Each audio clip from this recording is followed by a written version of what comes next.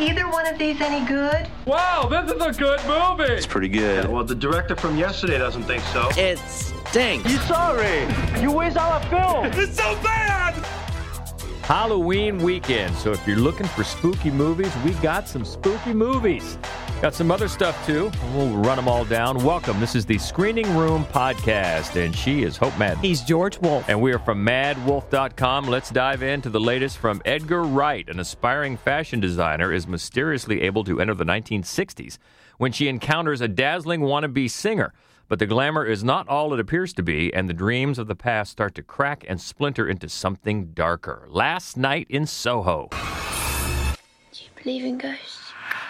I want to report a murder. You witnessed the murder last night, but you believe this was a vision from the past. The guy that killed her is still out there. I have to stop him.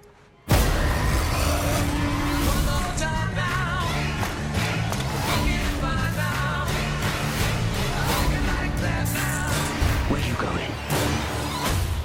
I know what you did. I've done a lot of things. You're gonna have to be more specific, love. You can't save me.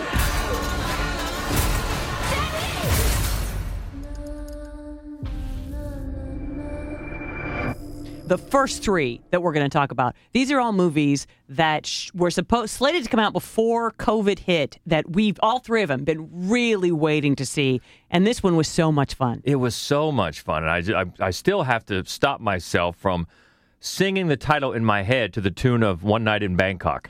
But that's an MP. Yeah, this was a lot of fun. Edgar Wright, so if you know anything about Edgar Wright's movies, immediately a certain style comes to mind. But he switches it up a little bit here. I think he does, because yeah. if you think about movies, Baby Driver, Shaun of the Dead, things like that, you know, the pace is very quick. Lots of cuts, lots of wipes on the screen. Mm-hmm. Of course, the color, he still got color here. But he slows it down, slows the pace down a little bit, which I think is needed because this is more dreamlike. Yes. And it fits the mood very well, but it's still very colorful. And the soundtrack Oh is my just God. killer. Yeah, you think of Edgar Wright, he's always got the well-placed soundtrack choices in here. He does it for this movie as well, and he's got two great young leads, starting with Thomasin McKenzie, who plays Ellie. And when the movie first begins, you think that the whole thing is set in the 1960s London or England, because her character's bedroom makes you feel that way. Right. But not. She's present day. She's just fascinated with that era. She's been brought up by her grandmother as it plays those types of songs, and her room looks like it might have been the 1960s. But no, she's a country mouse, as they call her, but she's off to the big city in London because she's been accepted into the London School of Fashion Design. And once she gets there, there's a lot of different pressures with peers and with the city life, and she has a little bit of trouble adjusting, but pretty soon she's enveloped in these very detailed dreams and visions about the life of Sandy, the young singer played by Anya Taylor-Joy. Who is always wonderful. I mean, Anya Taylor-Joy, I think, there's nothing that she cannot do. And she can sing now. We find out. We know now that she can sing. And she is her arc is amazing. Mm-hmm. Her performance is amazing. And she plays the very confident young starlet who is going to make her splash as a singer in London. And her confidence is mesmerizing to young Ellie, who really lacks confidence. And so it almost rubs off on her. And then she begins this transformation. Ellie does. But then eventually she stops looking forward to these dreams because they take a very, very sinister turn. Yeah. And the way that Wright uses his camera and the framing and the movement to not only get Ellie into Sandy's world, but us as well. Yeah. And the two of them at the same time. He uses mirrors a lot. Yes. To very great effect. Mirror images where Ellie is making the same movements that Sandy is, and it's really mesmerizing. And visually, it's fantastic. And the soundtrack, as you mentioned, is great, including the version of Downtown sung by Anya Taylor-Joy, which actually they use more in the trailer than they do in the actual movie. But still, yeah, she definitely can sing. So Ellie, as this, what becomes a really thrilling mystery about the dark turn that Sandy's life takes when she puts trust in a nightclub manager played by Matt Smith from Doctor Who. Mm-hmm. And then The other wrinkle to it is that Ellie meets this creepy old dude in her neighborhood pub where she starts working, played by Terrence Stamp, and she becomes convinced that he is now the present-day version of this manager, Jack, who may have done something terrible to Sandy, and, of course, Ellie sees it in her visions, and she wants him to pay. That may or may not be what really happened. So, yeah, it's time-hopping, it's genre-bending, because, yeah, there's mystery, there's thrills. It does get terrifying and bloody, and it mixes a lot of different aspects that still manage to feel like Wright's stamp is on them all. Yeah, it's a funny thing. One of the things it's not a giallo film. In fact, I think the trailer suggests it is more than it is. But there are, some of the giallo panache to this, the sort of, the reflection in the sharp knife of eyeballs, things like that. I mean, it's got that sort of style periodically about it, and a couple of others. It's very Hitchcocky in certain areas as well. And but one of the things that the final act is great. It's very tidy. It's a little bit more specifically in keeping with those types of movies than you expect, which makes it a little bit of a departure from his film and films. Yeah. Which I think is it stands out a little bit. It's maybe an odd choice. Yeah. One of the things that I really loved, though, about what he did with Hitchcock and giallo in particular is that those two types of films, one filmmaker and one Argento, for example, for giallo, is that they fetishize violence against women. They sexualize violence against women. Oh, yeah. And this one is equally interested in violence against women, but from the opposite perspective. And I thought that was really well done and welcome, and not a sledgehammer about it. Like, it doesn't feel like it's a finger wagging. It's just a really interesting take in this particular film, because the style is so fantastic. I feel like maybe Edgar Wright doesn't have the meanness to pull off an actual horror movie. I watched this whole movie and I loved it, and I thought it's got jump scares, it's got blood. I don't see it doesn't strike me as a horror movie in the same way that Shaun of the Dead doesn't strike me as a horror movie. Shaun of the Dead is adorable, and I don't say that as a knock, but I think like horror fans are going to find this more charming than scary. Yeah, I think that's fair. The two leads are great, Thomasin McKenzie and Anya Taylor-Joy, fantastic. The whole ensemble is great, and just for the chef's kiss of the casting, Diana Rigg, the legendary great. Diana Rigg, her last film. This is her last role. She plays the landlady of the room that Ellie stays in. And she just epitomized the swinging 60s of London, that's right? How she came up. Yeah. You remember when she was in the Avengers back then? She was a swinging 60s girl. So it's such a great piece of casting and bittersweet because it's her final role. So that's just another feather in the cap. But I'm like you. I loved it. I thought it was just a gas, to use the vernacular of the day. And but I got to be honest, I was a little disappointed in the ending because the previous 2/3, the first two acts, seemed to me so visionary and so unique to Edgar Wright that I thought the finale kind of leaned back on maybe everybody else. A little bit. Tropes, just a little bit. But it didn't enjoyable, ruin the film. It didn't ruin the film at all. No. It was still a really great experience. But I think that's a good point about maybe not going all the way on a horror movie. But I think that will endear it to people that maybe aren't loving horror movies as much as we do. Right, but love Edgar Wright. Yeah, it'll be maybe a little more widespread and mainstream, but I think it's got mystery, it's got thrills, it does have some blood, and it's a lot of great music and great performances. So all around, really enjoyable. But I think it's still maybe Edgar Wright's best is yet to come.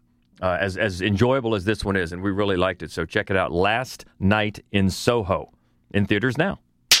Boy, talk about directors with their own style. How about Wes Anderson? This is his love letter to journalists set in an outpost of an American newspaper in a fictional 20th century French city that brings to life a collection of stories published in the French Dispatch magazine. It's the French Dispatch.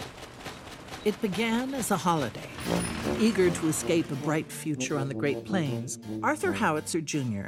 transformed the series of travelogue columns into the French Dispatch, a factual weekly report on the subjects of world politics, the the arts, high and low, and diverse stories of human interest. You don't think it's almost too seedy this time? No, I don't. For decent people. It's supposed to be charming. He assembled a team of the best expatriate journalists of his time. Berenson, Sazerac, Kremens, Roebuck Wright. These were his people. A message from the foreman. 1 hour to press. You're fired. Really? Don't cry in my office. Yeah, if certain things come to mind when you think of Edgar Wright, boy, even more certain things come to mind when you think of Wes Anderson. He has a style. Yes, he does. And this may be the most Wes Anderson-y movie that he's made yet. Which is funny. I feel like we say that every time. I'm sure we said that with Grand Budapest Hotel, but this is like Grand Budapest Hotel, like a degree closer to just the epitome of Wes Anderson. Yeah, I don't think the symmetry and the motion of the entire movie and the visuals have ever been more tightly controlled. Right. Even to manufactured still lifes. Yes. Which I don't think he's done before. No, but I loved. And it's so in keeping. It looks fantastic. I mean, the set design, the production design, everything is just impeccable. I mean, it's meticulous. It is an incredible treat to watch every frame of it. That being said, it's to me, and I think to you too, it's missing that layer of humanity that makes you feel it that was there in his best work. I'm thinking Rushmore, Moonrise Kingdom, Rushmore, even Grand Budapest Hotel. This one, as beautiful as it is and incredible as it is to look at, it feels like it's at arm's length. Well, one of the things I think that it has working against it as a film is that it's actually an anthology. Right. Right. So it's a series of shorts that are the stories, the reportings, the stories that are in the last edition of this magazine. So, because the longtime editor, played by Bill Murray, has passed away, and so this will be the last issue.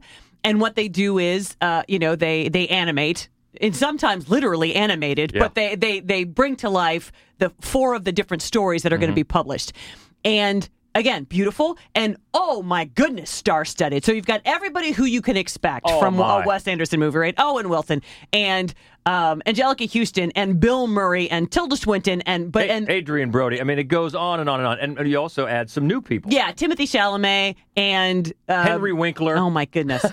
But some of these people, Benicio del Toro. You blink and you'll miss them. Yeah, I mean, they're in small parts. Jason Schwartzman, who I think worked on the script or the story. Now, Wes Anderson gets the script credit, but Jason Schwartzman gets a story credit. He's in it for just a couple of minutes. Oh, yeah, if you blink and you miss him. Yeah. So the same with Elizabeth Moss. Oh, yeah. I mean, it's so star-studded. I mean, the people who are, I read that somebody else said this, I'm not going to take credit for it, but the guy sweeping up in the back, he's a star. Ed Norton. Norton. I mean, there are so many. Yeah, it goes on, and all the stories go off in such tangential ways that often they're the only way you can keep abreast of what's going on is through Angelica Houston's narration. They just go off. In fact, one of them is supposedly a piece on a very famous chef, and as Bill Murray's character notes when he gets the story, there's only one quote by the chef in the entire story. It goes off on all these other angles that it's mesmerizing and head-spinning, but there's not nothing holds it together. Through line. There's not. There's really not. And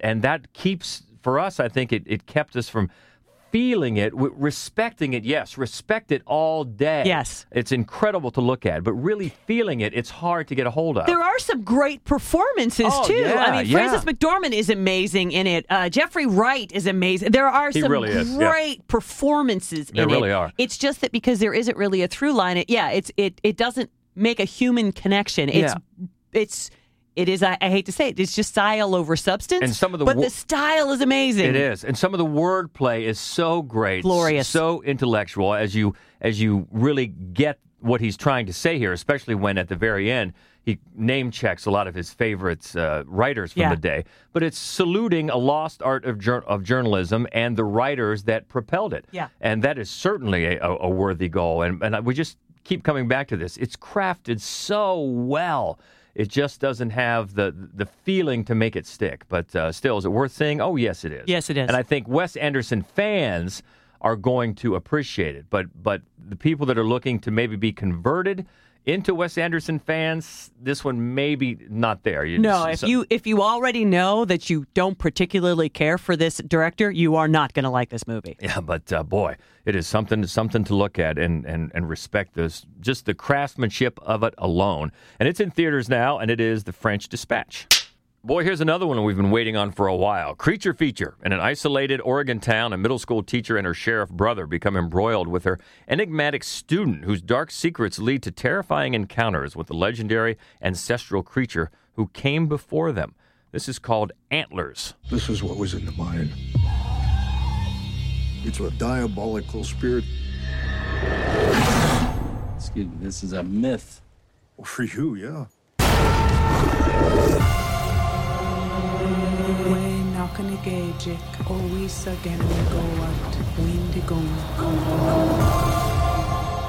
He's not your responsibility. He has no one. He is my responsibility. He'll come for me. He needs me.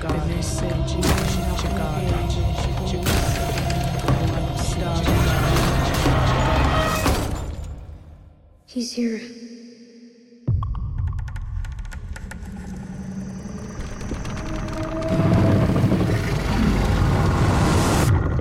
Yeah, but we've been waiting on this one for a couple of years. This is from Scott Cooper, who did, you might know him from the Crazy Heart that won Jeff Bridges an Academy Award. Then he did Out of the Furnace. And now he's taking on a creature feature.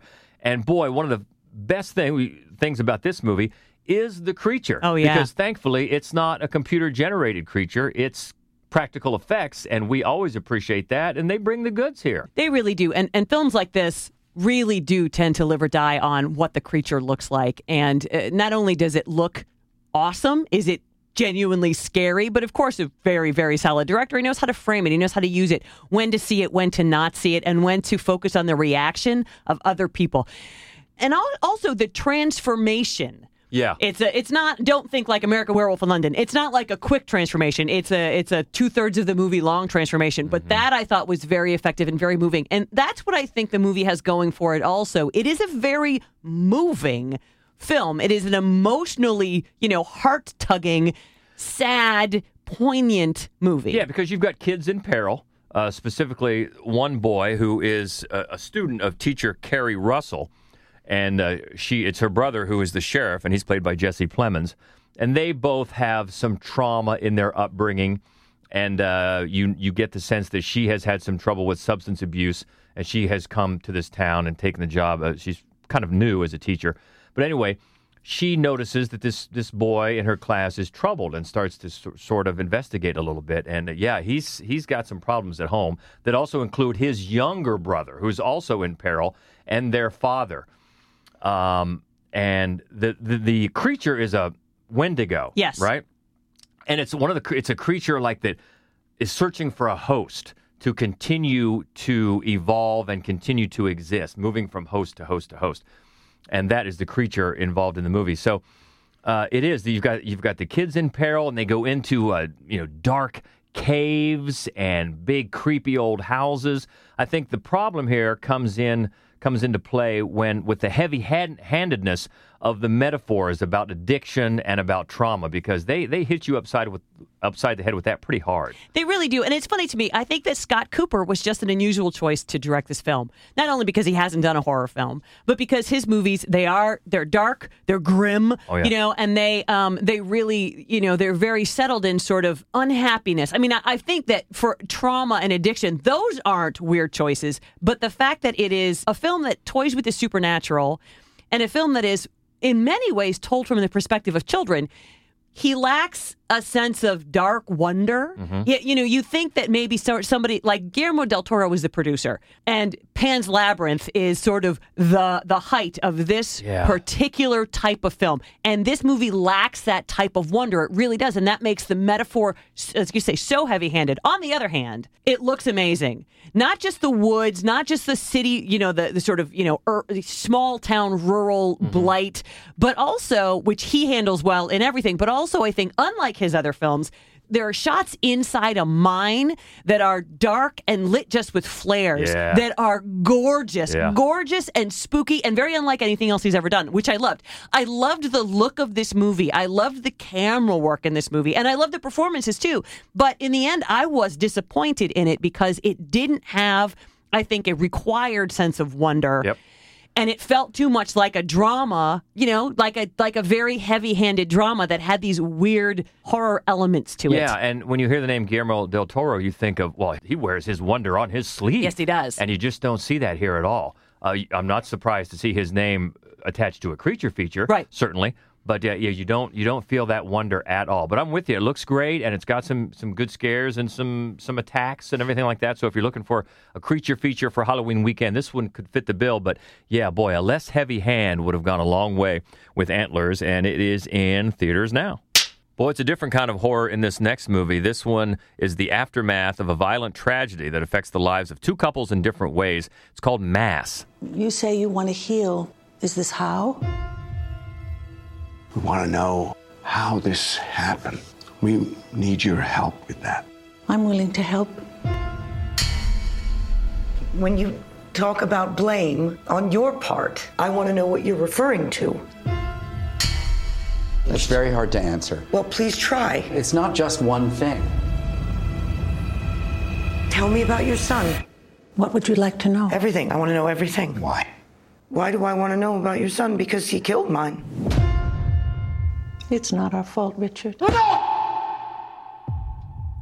One of the things that I think stands out about this movie, you don't very often get very pared down films that focus so exclusively on the performances. The kind of thing where if you have 1 weak performance, the whole movie is shot. And boy, they don't have 1 weak performance. Not one. This is a chamber piece, basically two couples. One couple played by Jason Isaacs and Martha Plimpton. The other couple played by Ann Dowd and Reed Birney. And the two couples meet at a church, and a room has been reserved for them as the choir practices upstairs that just basically has a table, and it's got some tissues. And they're going to need the tissues, and you probably are too. Right. Because the two couples' lives have been connected by this unspeakable tragedy. And in a really incredibly assured filmmaking debut, the writer-director here is a guy named Fran Kranz. And he's been a long-time actor. Yep. He was Marty in Cabin in the Woods. Yeah, the pot smoker in Cabin in the Woods. Hilarious. Yeah, and I couldn't find any evidence of him writing or directing anything before this, shorts or anything. But he wrote this and he directed it. And man, is it a confident vision and a graceful, unassuming, understated, not heavy-handed take on this incredible journey of healing, because the couples, each member of this foursome, in their own way, they go through the different angles of blame and guilt and forgiveness and healing, and it's incredible to watch. All four of these actors, they're superb. Especially, I really single out the two females. Martha Plimpton. I've never seen Martha Plimpton. Not that she's bad. I've never seen her come anything close to the emotion she mines in this. And her character, Gail, has the biggest emotional arc. She travels the farthest, and she is just incredible. And Ann Dowd, I think, who you said, is already getting some Oscar buzz. She is great as well. In fact, she has the final.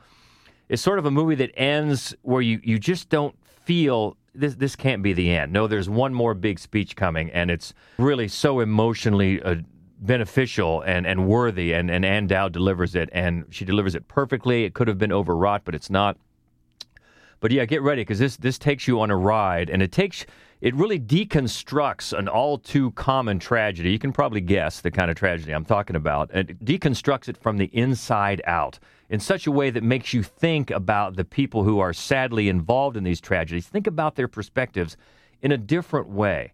And nothing is spoon-fed. Right from the beginning, you don't know what happened, and you try to pick up little bits of information that you eventually get everything you need to know in their dialogues back and forth. But boy, you just hang on every word, and it's so intimate, you almost feel like you're intruding, but at the same time, you welcome the invitation, even as emotionally emotionally gut-wrenching as it is. It's just a well-crafted, superbly acted chamber piece. It could easily be a play. It reminded me a lot of, and you too, of Carnage from a few years ago. Mm-hmm. But that one was very darkly comic, right? And this one is not at all. But boy, if you don't mind the subject matter, because it's tough at times, it is just an amazing piece of acting and a fantastic filmmaking debut for someone that we've only known up to now as an actor. But boy, very talented filmmaker in Fran Kranz and the four actors, Jason Isaac, Martha Plimpton, Ann Dowd, and Reed Birney. Just fantastic. It is out in theaters now, and it's called Mass. Let's go back to the spooky stuff for a foreign film set in the past in which a family gets a visit from a strange little girl with a frightening prediction. This is called Ro, R-O-H, or Soul. Jangan percaya pada semua yang kau nampak atau dengar dalam hutan. So be careful when you dial it up that you're not actually looking for the Pixar film Soul, because this is not that. No. This is, if you could also search on, Soul or R-O-H. But a Malaysian film. Yes, and a good one. It's a very spare, there's a total of 5 people in the entire film, and it's set in the woods, and it's a folk tale. It's it's a folklore horror, which is a favorite of mine. That is a really great area for me. All 5 performances, 3 of which are children, are amazing. And again, the cinematography here is so beautiful and earthy. I mean, it's a weird thing to say because it's a supernatural film. It is a supernatural film. But the way that the forest is shot, it keeps you grounded in just sort of the worldliness of it as opposed to the otherworldliness of it. It's almost elegant and poetic in its understatement. Asian horror, and I love Asian horror, it does tend to be, at least the Asian horror that makes it to our shores, very over the top. Yeah. And this is not in any way over the top. And it's also because it's for Americans, I guarantee this is not a folktale you're familiar with, which makes it completely surprising, confoundingly surprising. Yeah. But to me, again, that is so refreshing. If I don't know where it's going and I can't guess where it's going, then I'm just that much more absorbed in the story being told. And it's a story of there's a little girl in the woods. We see her before the rest of the cast sees her. She's very bloody and she's very dirty. And we have the sense that that's because she has done something awful. But when she shows up at this young family's home, their hut out in the woods, they just see a lost girl. And you can tell there's a sense of maybe we shouldn't take her in, but how can they not take her in? And they do, and they shouldn't have. Where it goes from there, I mean, you can't possibly begin to guess. So just watch it. And it continues a trend that I think we first noticed several years ago. They keep finding these kids who are just so talented. Yes, agreed. Are just great these days. Yeah, and it's a funny thing because all 3 of them, it would be so easy to overact in these situations, and they don't. I mean, that's one of the things I think that's so unnerving about this film is because it is a supernatural film. And yet, all of the performances are so naturalistic, which you don't usually see in a film about something supernatural. Again, it's just great. Yeah, and it's a bargain, especially for Halloween weekend. You fire this up on Prime for just $3.99. Get it. So I think you'll be satisfied with Ro or Soul. How about another horror anthology? We got one. This one presents 6 horror stories from Black directors and screenwriters in one single film. It's called Horror Noire.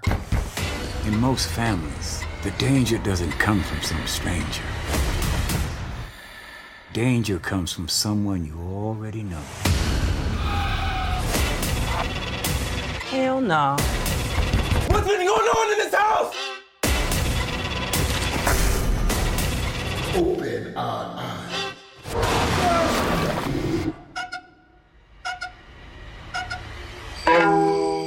Follow me. Let me tell you something. He got a fiddle.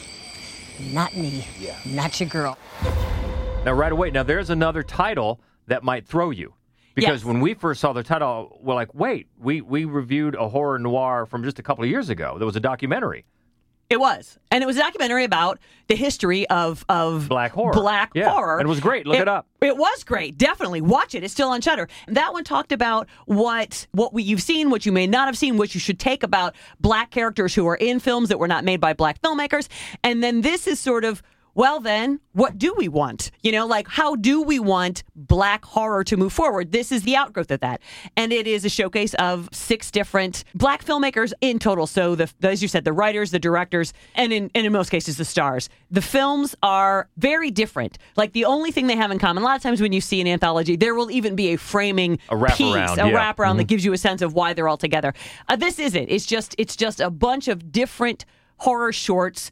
And I don't even think that it would be safe to say they speak to the black experience, because most of them are fairly universal, although some of them very definitely do speak to the black experience. And there are a lot of creature features. I was surprised by that. There are several creature features in here. There's a Southern Gothic that was a lot of fun to watch. There is one comedy that was my favorite one that was called Sundown. It's got some great performances, and also Peter Stormare, so you know that you're in trouble if Peter Stormare shows up and he's got a fiddle. That's not good. And I think that there's a lot of great things going on in these movies. There's also, I think, not all of them are exceptional films, and the running time is 2.5 hours. So yeah, that's a commitment. It is. I feel like the whole thing might have worked out better if Shudder had put it out as a limited series, so that you have a new half hour every, so that you didn't feel obligated to sit all the way through. I think that each one would have stood up a little bit better if you just watched it and then didn't watch the next one and then watch the next one. Partly, again, because they're not connected. And a couple of them, again, are not. The Lake is a little bit weaker than some of the others, but they're all solid. And some of them have some really great performances or really great monster moments or really great things to say. So it's definitely worth watching. Yeah, and you can find that on Shudder, and that is Horror Noire. Let's go to animation next for an ultra-violent, epic fantasy set in a land of magic, following heroes from a different era and culture battling against a malevolent force. This is The Spine of Night. Our people have suffered long enough.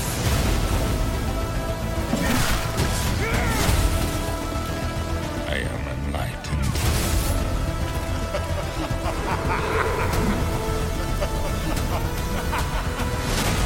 I will not let you do this! This night is not yet done.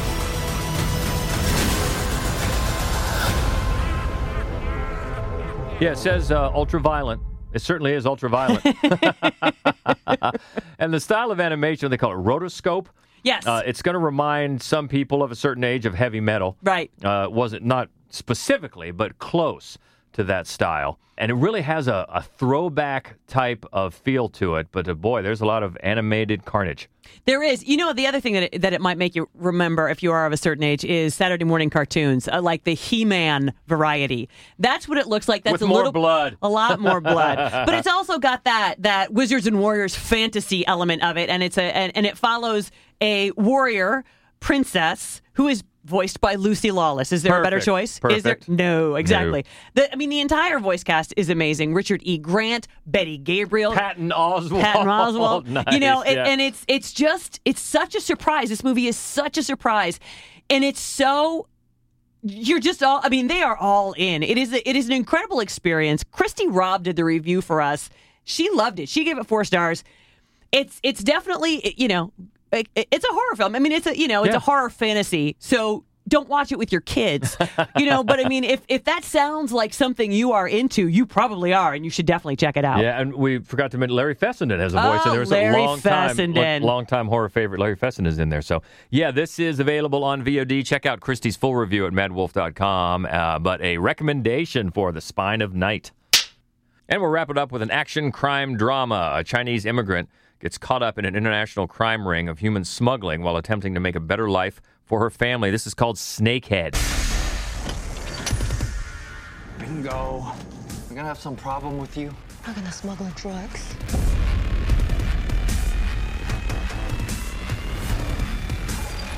You saved me a fortune. I didn't do that for you. I did that to survive. What would you do if someone betrayed your family?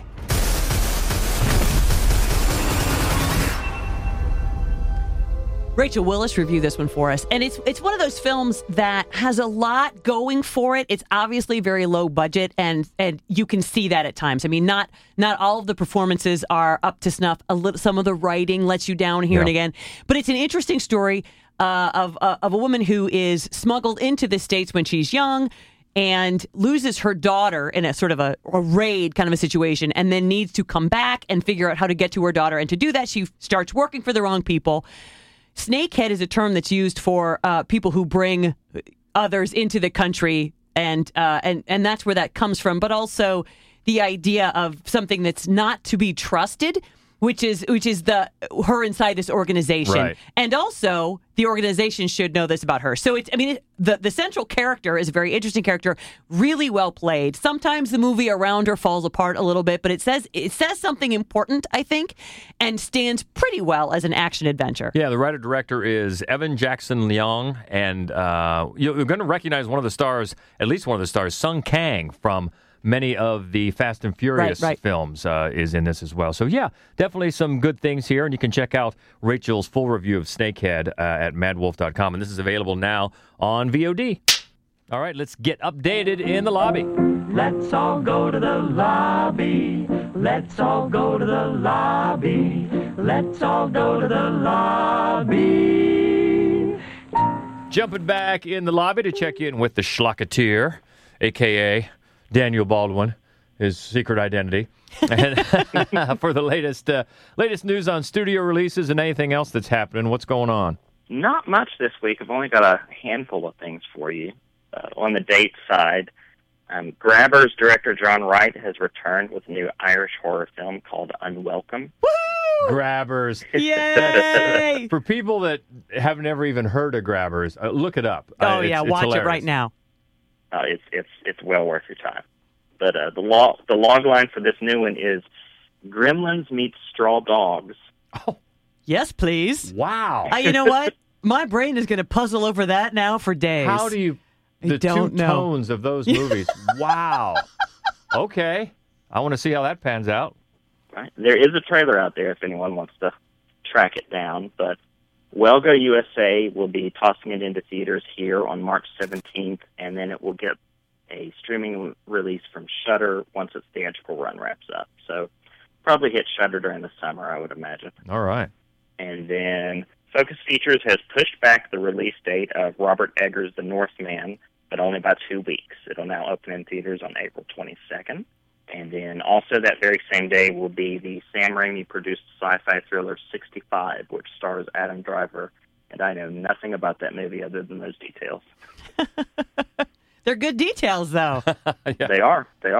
And then the two bigger news bits of the week are, first up, Dune Part 2 has been officially greenlit. Production will begin sometime next fall ahead of an October 2023 release. So if, like me, you're worried that we'd only end up with half an adaptation, you can now breathe a sigh of relief. And then probably immediately start praying 5 minutes later that we'll get more sequels beyond that. But just one at a time. Take what we can get. I saw a funny post somewhere last few days that said, this Dune is actually a sequel to Spice World. I laughed. It's pretty funny. And then the last one is, of course, Universal's been attempting to remake the Universal Monster movies for years. They tried their Dark Universe experiment, which never really got off the ground. And then we failed. got that awesome Lee Whannell Invisible Man movie a few years ago. Yeah, there you go. Right. Not the Tom Cruise mummy experiment. No. Russell Crowe is Cockney Mr. Hyde. Right. Yeah. But yeah, they've got a few more in the works, and they're not trying to turn them into action movies anymore. But one that had been in development was a remake of The Wolfman with Lee Whannell as the director and Ryan Gosling as the star. And apparently this is a pet project for Gosling. Not sure what his idea for the project is, but this is his baby. And it's now had a bit of a pivot. Whannell has dropped out of the film, supposedly for scheduling issues, and he has been replaced by Derek Cianfrance, which is there's a bit of a chasm between this filmmaking styles there.